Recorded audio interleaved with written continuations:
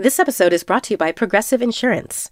What if comparing car insurance rates was as easy as putting on your favorite podcast? With Progressive, it is. Just visit the Progressive website to quote with all the coverages you want. You'll see Progressive's direct rate, then their tool will provide options from other companies so you can compare. All you need to do is choose the rate and coverage you like. Quote today at Progressive.com to join the over 28 million drivers who trust Progressive. Progressive Casualty Insurance Company and Affiliates. Comparison rates not available in all states or situations. Prices vary based on how you buy. Listener supported. WNYC Studios. This is the New Yorker Radio Hour, a co-production of WNYC Studios and The New Yorker. Welcome to the New Yorker Radio Hour. I'm David Remnick. Earlier this month, Jean Carroll won an unprecedented legal victory. In a civil suit, Donald Trump was found liable for sexual abuse against her in the mid-90s and for defamation in accusing her of trying to pull off a hoax. But no sooner was that decision announced that the former president turned around and repeated his attack, using the same sort of defamatory insults that we've heard and grown so used to over the years. And he played it for laughs in his recent live interview on CNN. What kind of a woman meets somebody and brings them up, and within minutes you're playing hanky-panky in a dressing room, okay? Jean Carroll has now filed an amended complaint based on Trump's continued statements about the case. I spoke with Carroll along with her attorney, Roberta Kaplan, who is known for her work on sexual violence. So on May 9th, Donald Trump was found liable for sexual abuse and defamation in your suit against him. And not a day later, in Trump's inimitable fashion, he called you a whack job. And he made fun of you about what had happened to you during a CNN town hall broadcast around the world. Tell me about watching that or experiencing that and what you felt. Well, David, the happiest day of my life was on May 9th. Robbie and I stood in that courtroom and heard 9 jurors respond that we had been telling the truth.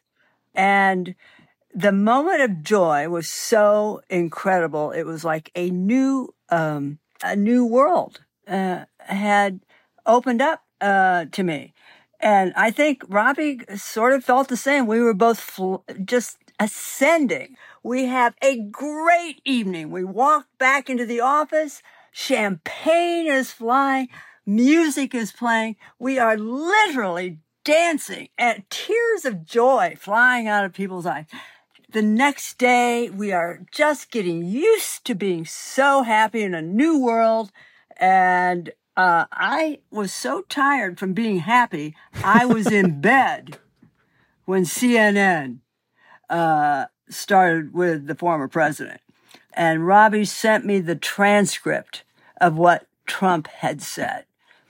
And it was a plunge from the heights down to the depth. It was an amazing experience. I mean, the ride down was so swift and so sure.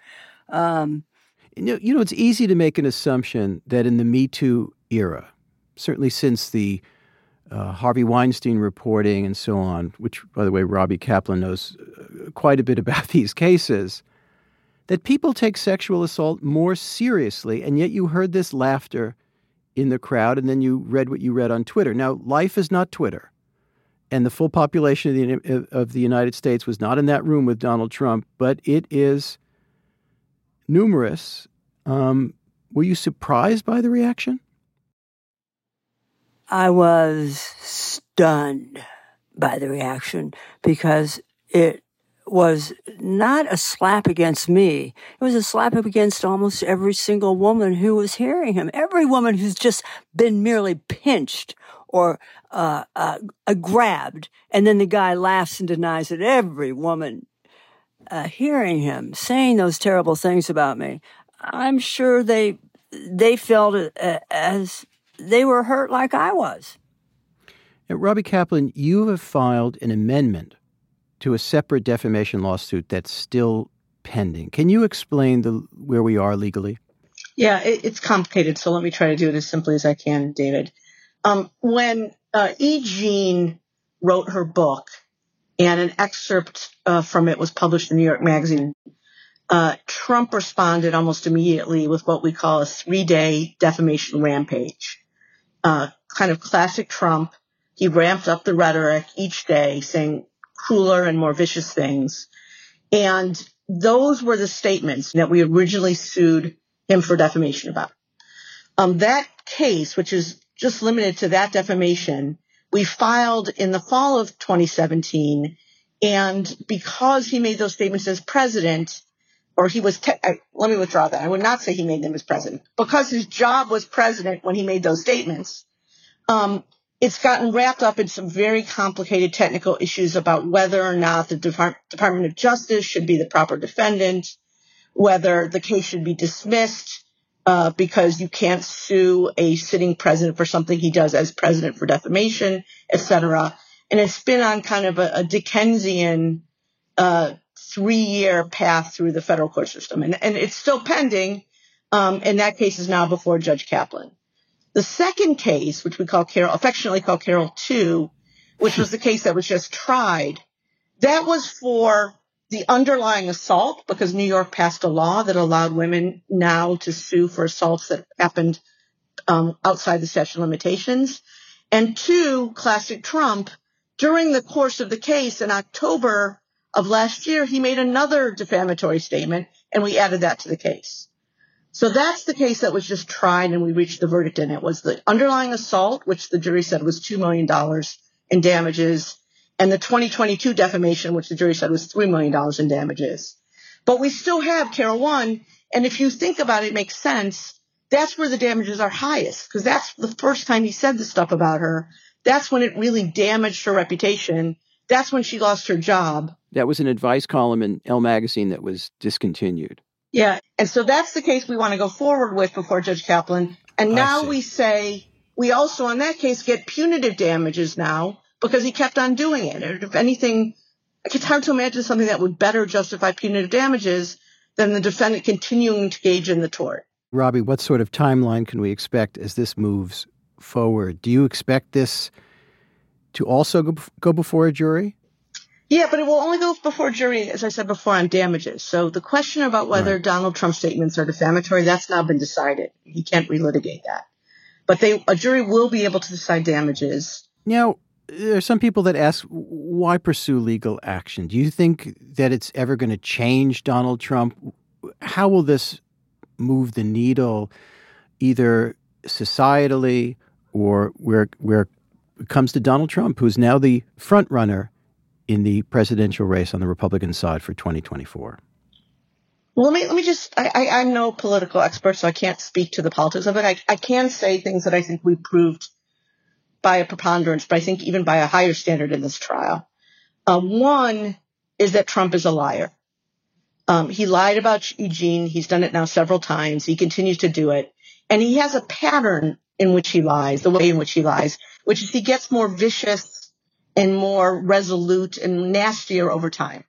And we saw that in terms of the 3 defamations now, or the 3 different times he's defamed Eugene. I'm sure they'll continue before we get to a jury again. And the jury saw that. They saw the videotape of his deposition where he was clearly lying, and they concluded that he was a liar. One of the things I said in my closing argument is in order for Trump to win here, you have to believe that he's the only one telling the truth, and that the 11 witnesses that Eugene put on, they are all lying. Well, we know which way the jury came out. They concluded that Eugene and the 10 other witnesses were telling the truth and that Trump was the liar.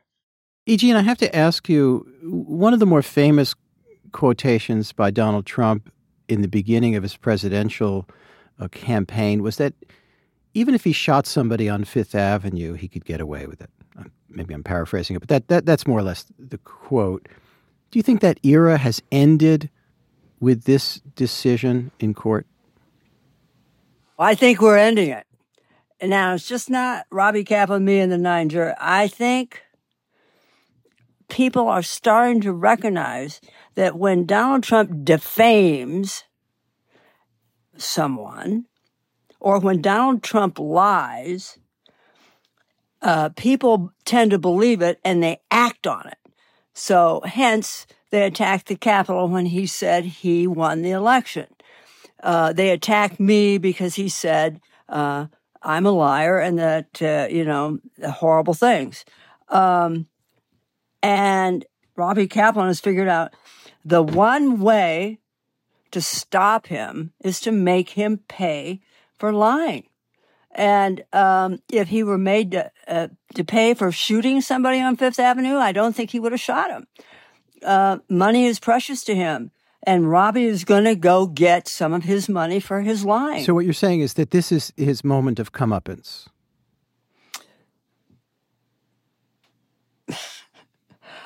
I think it just may be. Now, Trump did not appear in the courtroom in the last trial, and his lawyer did not call a single witness. Robbie, how unusual is that, and how do you think that might have affected the verdict? It's unbelievably unusual, David. In a civil case, I don't think I've ever had a civil case where no one from the defendant shows up. I think we all know why he didn't show up here, because I think he thought, and his lawyers definitely told him, he would be in worse trouble if he showed up. But to have an empty seat at the defense table is unprecedented, at least in my lifetime, and the jury definitely saw that. E. Jean, in great contrast, testified, I think it was for almost 3 days, about 2.5 to 3 days, calmly and unbelievably patiently took questions that were really, really hard to answer. And so the contrast between her sitting up there, having taken an oath, patiently answering Joe Tacopina's questions, and Trump not showing up, and then the only way they saw him was on video when I deposed him at Mar-a-Lago, and he spent a lot of the video just insulting both me and E. Jean, the contrast could not have been clearer. You were referring to her physical looks, correct? Just the overall. I look at her, I see her, I hear what she says, whatever. You wouldn't be a choice of mine either, to be honest with you. I hope you're not insulted. I would not, under any circumstances, have any interest in you. I'm honest when I say it.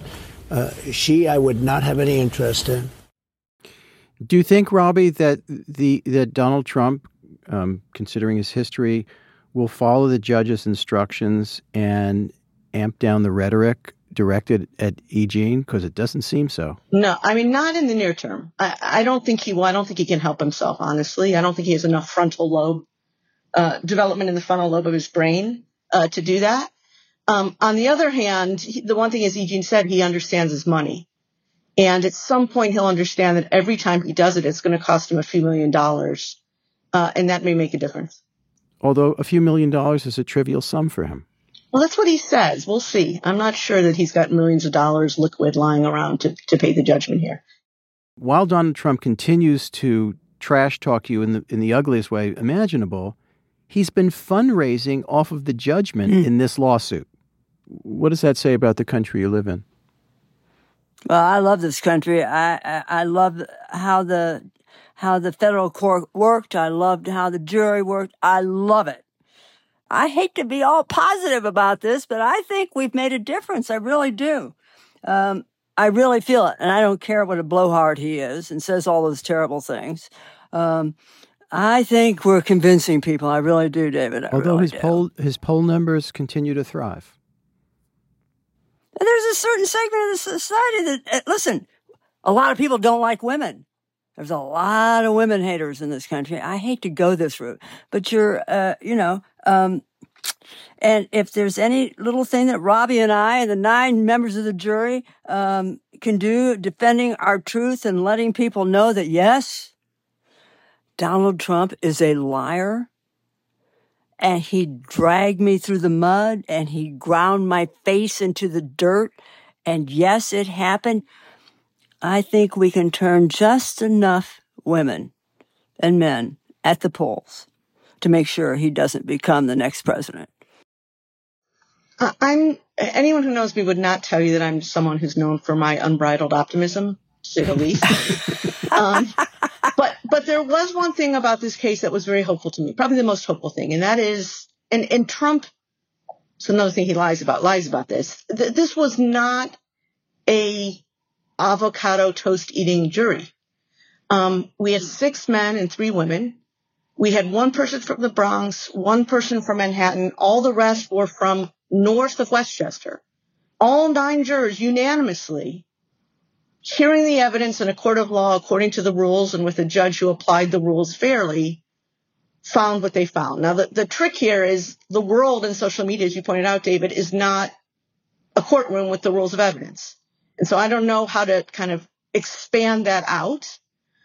But it was very hopeful to me that this particular jury, which is, not a New York City jury at all, no one from Brooklyn, it just wasn't a New York City jury, that they found and it only took them 2.5 hours. That was probably the most shocking part of it to me. Now, Jean, you're pretty frank about your political distaste for Donald Trump and wanting to see him defeated, and one could hardly blame you on any level for saying that. But I have to ask you, Robbie, does that present you a problem as a lawyer?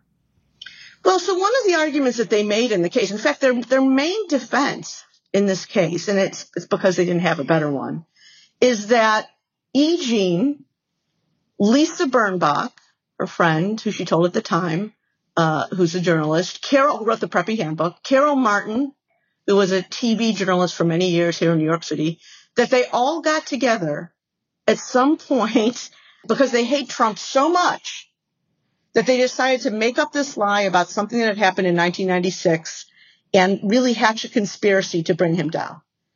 And none of our witnesses, we were very open about this, not a single one of our witnesses was a fan of Donald Trump's, politically or for any other reason, but that didn't change the fact that they were all telling the truth. And so I think the jury, I'm not sure, I don't know to this day whether any of the jurors voted for Donald Trump. I'm pretty confident that they are all, some of them probably like things about Donald Trump. But when they saw the evidence and when they saw the witnesses taking an oath and testifying there on the witness stand, they believed them, and they did not believe that they were just willing to go and kind of lie and help Jean and hatch this conspiracy just because they didn't like Donald Trump as president. Jean, I have to ask, no matter how the rest of this case goes, whether there are damages recovered or not, I want to ask about your life now. How's your life changed after the verdict, and how do you go on? What's it going to be like? Well, I just adopted a new dog, a Great Pyrenees, the most moral of all dog breeds. The most moral, just the most wonderful dog. She's right here, Miss Havisham, Sham for short. She's just arrived. My life goes on. I live in the country. I live, as you can see, in a tiny cabin. I will go on living in the tiny cabin. It's on an island the size of a mattress. It's in the mountains. But one thing has changed. I am going to dedicate myself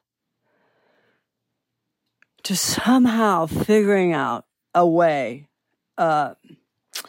for the women who don't have my platform to hold men accountable. And Robbie and I are going to put our heads together. We both are getting these letters. We've said we're going to figure out a way.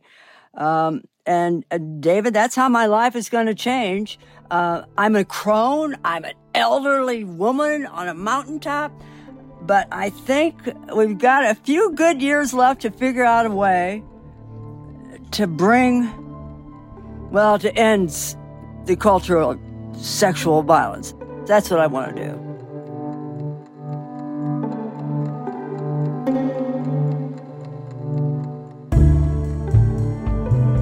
Jean Carroll had a long career as a journalist, and she just filed an amended complaint in her lawsuit against former President Donald Trump.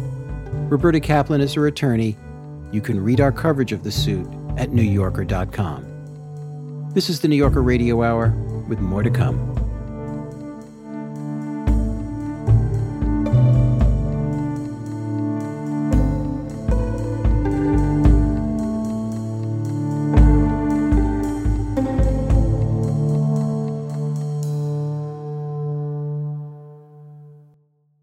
WNYC Studios is supported by Lincoln Financial. The questions around retirement have gotten tiring. Instead of, have you saved up enough? Shouldn't they be asking, what is it that you love to do? And how can we help you keep doing it? The truth is, you're not slowing down. So your retirement plan should be more of an action plan, a hiking plan, a music plan, a sailing plan. The point is, whatever you're passionate about, we can help make sure you never stop. At Lincoln Financial, we have the products to help protect and grow your financial future, so you can keep doing more of what you love. Make your pastimes last a lifetime at lincolnfinancial.com/action plan. Lincoln Financial Group, marketing name for Lincoln National Corporation and its insurance companies, and broker/dealer affiliate Lincoln Financial Distributors, Inc., copyright 2024, Lincoln National Corporation. Hi, it's David Remnick. As the 2024 election draws near, it's more important than ever to understand exactly what's happening in American politics. The New Yorker offers definitive reporting and analysis by some of the best writers and political thinkers watching the campaign. Commentators and reporters, including Susan Glasser, Jane Mayer, Jelani Cobb, Masha Gessen, Evan Osnos, Ben Wallace-Wells, and many more are providing incisive analysis that you don't want to miss. Subscribers get unlimited access to all of it. And we're offering a deal just for podcast listeners, 15% off a yearly digital subscription. Visit NewYorker.com and use the code POD15. That's POD15 for 15% off a digital subscription to The New Yorker.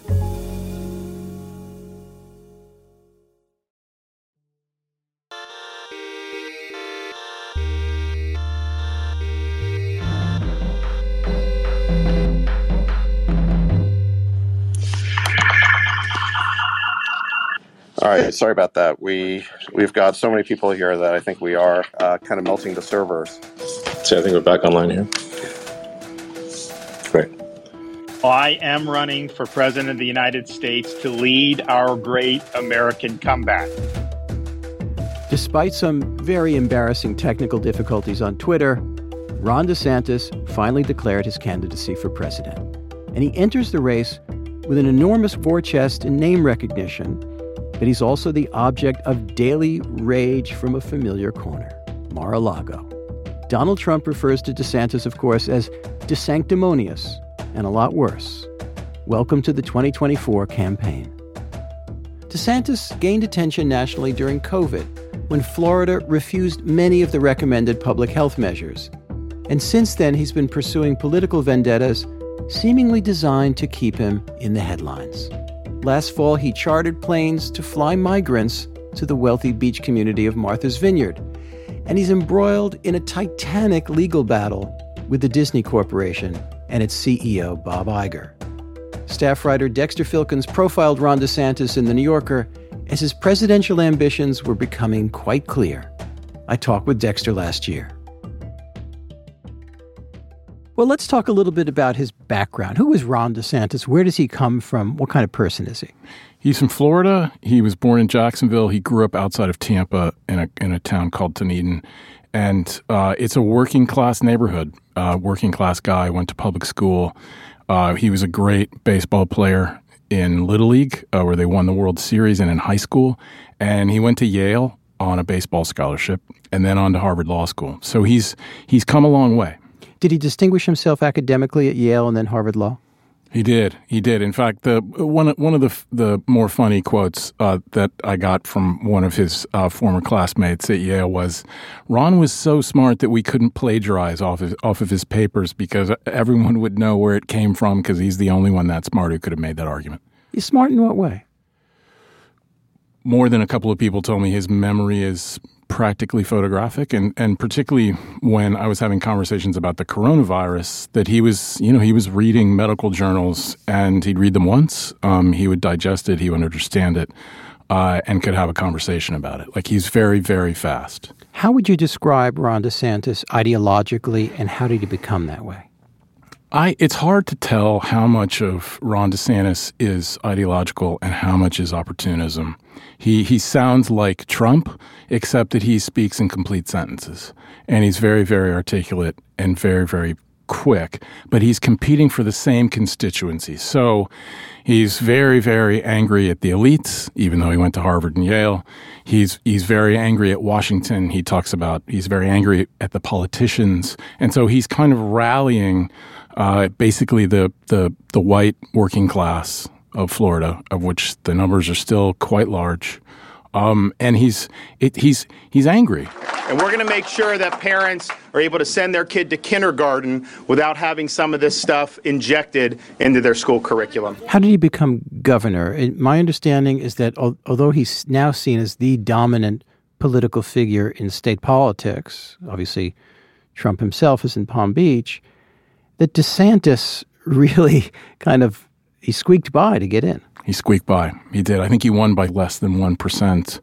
And I think there was at least one recount, automatic recount. He defeated a politician named Andrew Gillum, who had been the mayor of Tallahassee. Very, very close race. And I think he benefited from the fact that Gillum, not only was he black in a state, former Confederacy, but also because Gillum came from the left of the party. And Gillum had squeaked in and sort of beaten a moderate to get the nomination against Gwen Graham, who many people believed would have fared much better against DeSantis. But DeSantis won just by a hair, but he's been a missile going straight up ever since. What do you mean? He has developed a style which is very visible, very theatrical, again, very angry, but it has made him a national politician. He really built, over the last couple of years, he really built himself and his persona, and I hate to use the word brand, but it's a brand, around the way that he dealt with the coronavirus. And essentially, it played in perfectly for him and his style, because he could say, I don't agree with Fauci and all the pinheads in Washington, and all they want to do is oppress you and make you wear masks and keep your children at home. And so he charted this very, very novel course on the coronavirus, and that's what made him famous. Now, the COVID policy that you describe is not just, sheer obstinate ignorance. We've seen some of that in political quarters in the last few years, but something a little bit more complicated. I had a long conversation with a professor at Stanford of public health, an epidemiologist named Jay Bhattacharya, who said he was sitting at home one day on a Sunday, and his phone rang, and it was Ron DeSantis, and he wanted to talk about the coronavirus. And Bhattacharya, very, very much like DeSantis, were kind of charting a slightly different course. And basically, and I'm going to make this a little crude, but it's essentially masking doesn't really work. The only thing you can really do is protect the elderly, which DeSantis did from the get-go. Protect the elderly and basically try to ride the virus out until a vaccine comes. But don't kid yourself, there's not that much that we can do about it. And so what followed from that, naturally, was keep the schools open, keep the government offices open, keep the beaches open, keep the shopping malls open, and that's what Florida did. Very, very different from, say, New York or California. And so I think the question is we can either have a free society or we can have a biomedical security state. And I can tell you, Florida, we're a free state. And how are its statistics? That's very, very interesting. I mean, they went up and down, and he caught a lot of hell over the course of the pandemic, but the numbers aren't bad. I mean, Florida is in the middle when you look at death rates. It's pretty much in the middle of the pack, right next to California. So, California shut down their entire economy, all their schools for 2 years. Florida kept everything open. So he's looking better than he did. Now, another issue that's been crucial to his presence on the national scene is LGBTQ issues and how they're taught in schools.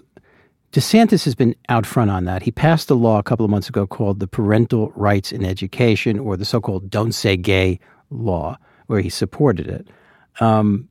What's the deal there? Tell me what happened and what role DeSantis plays there. Well, I think, again, DeSantis has become a master at picking these issues that get everyone excited. Hot button cultural issues. Super hot button, yeah. And he's very, very good at sort of staking out a position and kind of pounding the table and saying, I'm not giving in to the liberals in the Northeast. One of the stunning things about this episode is that DeSantis goes to war against a huge company in his state, against Disney. It's remarkable. And he appears not to have suffered for it politically, not yet. So describe the fight and what was the outcome. So they hate it when you say the don't say gay law, but that's how everybody understands it now, so I'm going to use that. The legislature passes the law. He signs it. Disney's response initially in Orlando, Disney World, is tepid. And the employees, many employees at Disney World got angry at their CEO and said, this isn't enough. Like, we hate this. And so then the CEO came forward and condemned DeSantis and condemned the law. And then DeSantis basically went after Disney. And, Disney, since it was built in the late 1960s, has basically had its own – basically it governs itself. If there's a fire at Disney World has to put out the fire. And they have special accommodations in some ways. Yeah, very. And they govern themselves, essentially. They are left alone. And DeSantis just took that and threatened to zero out the entire special district for Disney World. And when you talk to ordinary voters or people, his supporters, that's what they love about him. They would say, any other politician would have caved into Disney. Would have backed down and said, I'm so sorry, and not Ron. So what's the purpose of the law in the first place? I hate to speculate as to his motives, but it made a lot of headlines all across the country. And I think just the kind of headlines that he wants to make. Which are what? Which is when you see him speak, he says, I'm anti-woke, I'm anti-elites, I'm against the press, I'm against the pinhead politicians in Washington. And so he can position himself as very much as a kind of anti-elitist. He doesn't really need to do all that in Florida to win. He's got that constituency locked up anyway. So it's all national politics. That's what it seems like. I think every person I talk to who knows him says this is a deeply ambitious man, and he's had his eyes on the White House since he was in college, and that every job he had was basically a stepping stone to the next one. So you knocked on a lot of doors in the state of Florida in pursuit of a really deep piece on Ron DeSantis. One of the doors you knocked on was on the door of the father of Ron DeSantis. Describe that encounter. Well, I had just come from the CPAC conference in Orlando where Ron Jr. spoke, pounding the table. And I thought... That's the Conservative Political Action Committee. Yeah. It's the big gathering. And so I drove to Dunedin, the little town where they still live. I looked up his address. He was there. I pulled over into a McDonald's and changed into a nice, put out a white shirt on and long pants. And I went with absolutely no expectation of success. I went and knocked on the door. And it's a... As we learned to do as young reporters many years ago. Yeah, you think there's no way he's going to come out and talk to me. He probably won't even be there. And lo and behold, he did. And he was wearing an FSU T-shirt, looked like he hadn't shaved in a couple of days, barefoot, shorts, nicest guy in the world. Absolutely, really nice. Didn't really want to talk to me at first, said I'm a little suspicious, I'll be frank with you. But then we had a really nice talk about his son. How did he characterize him? He said more than once, he said, well, Ron is stubborn. And he told a very funny story about him, which was, Ron's a very good baseball player. And my gosh, I must have thrown 500,000 pitches to him when he was young, right out there in the front yard. And I think he only swung at 500 of them. He likes to walk. Well, and Fox has had a huge role in DeSantis' ascent. You did a public records request and got a lot of emails between Fox News and DeSantis' office. What did you learn from those emails? It's pretty amazing. It's basically a symbiotic relationship. It's kind of, DeSantis needs Fox to become a national figure. Fox needs somebody to replace Trump. They kind of find each other. And so over the course of the emails, they're each suggesting programs to the other. They're practically writing the questions for each other. They're saying, God, that was great. We should make you a host of our show. And so it is so close that, the idea of kind of the traditional idea of journalism, which is you keep your distance journalists keep their distance from politicians, I mean, that's all gone. Not all so gone. much. Yeah. And what's been the impact of his appearances on Fox? Is it quantifiable? I think so. It's quantifiable in the polls, which are he is now far ahead of any other potential Republican nominee for the presidential election. And I think that's, with the exception of Trump. What is that relationship like? As I was told, Trump believes, with some justification, that he created DeSantis. He endorsed him during the primary, and DeSantis, who had been far behind, kind of just took off and won the nomination.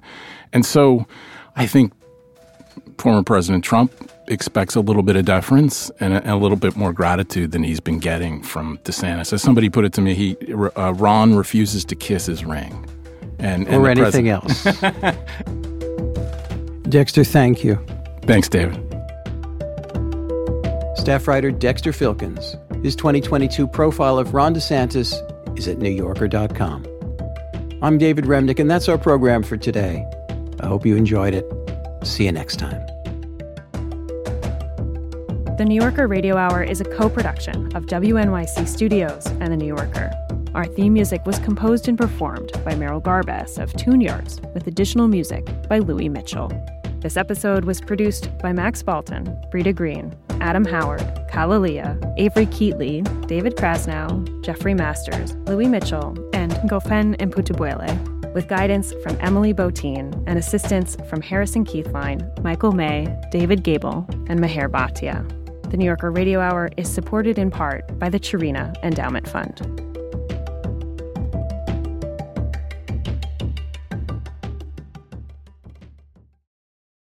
On Notes from America, we have conversations with people across the country about how we can truly become the nation that we claim to be. Each week, we talk about race, our politics, education, relationships, usually all of them, because everything's connected. And you, our listeners, are at the center of those conversations. I'm Kai Wright. Join me on Notes from America, wherever you get your podcasts.